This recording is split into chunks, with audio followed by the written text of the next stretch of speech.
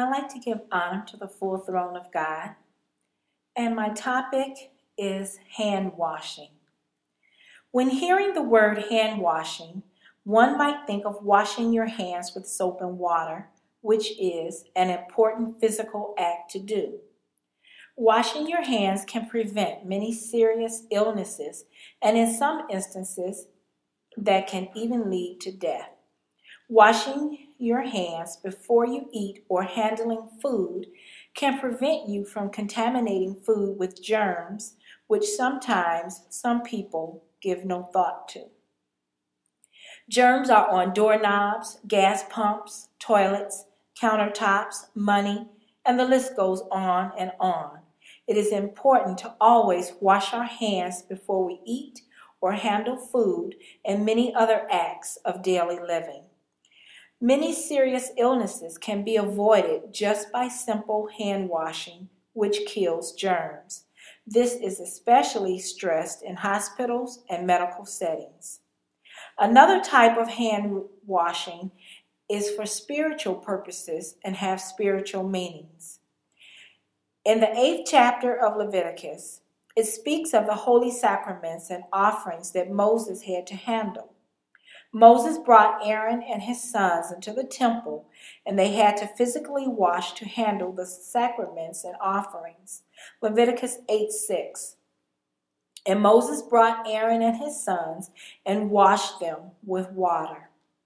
Verses 27 and 28. And he put all upon Aaron's hands and upon his sons' hands, and waved them for a wave offering before the Lord. And Moses took them from off their hands and burnt them on the altar upon the burnt offering. They were consecrations for a sweet savor. It is an offering made by fire unto the Lord. Today, we do not offer animals as a sacrifice unto the Lord because Christ was our ultimate sacrifice. But still today, we must wash and have clean hands when handling holy sacraments, such as the communion and anointing oil. Matthew 26:26-29 speaks of communion with Christ. The clean hands signify we must be clean or holy when handling holy things of God. This includes His Word. We physically wash our hands to signify the spiritual meaning. Clean hands is your righteousness and works. Psalm 18:20-24. The Lord rewarded me according to my righteousness.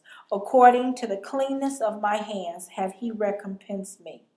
For I have kept the ways of the Lord and have not wickedly departed from my God.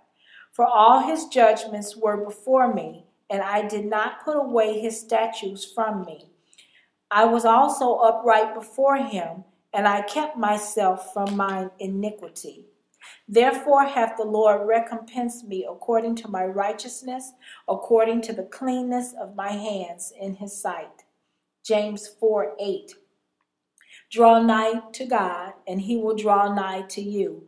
Cleanse your hands, ye sinners, and purify your hearts, ye double-minded. Psalms 24:3-4. Who shall ascend into the hills of the Lord, or who shall stand in His holy place? He that hath clean hands and a pure heart, who have not lifted up his soul unto vanity, nor sworn deceitfully. We know today that there are many illnesses, and hand washing can prevent some of these. It is most important in keeping our bodies inside safe from germs, and it is very important that we wash our hands before we eat. But keeping our spiritual bodies is ultimately most important, as Christ explained to the scribes and the Pharisees. Matthew 15:1-3. Then came to Jesus which were of Jerusalem, saying, Why do thy disciples transgress the tradition of the elders? For they wash not their hands when they eat bread. But he answered and said unto them, Why do ye also transgress the commandment of God by your tradition?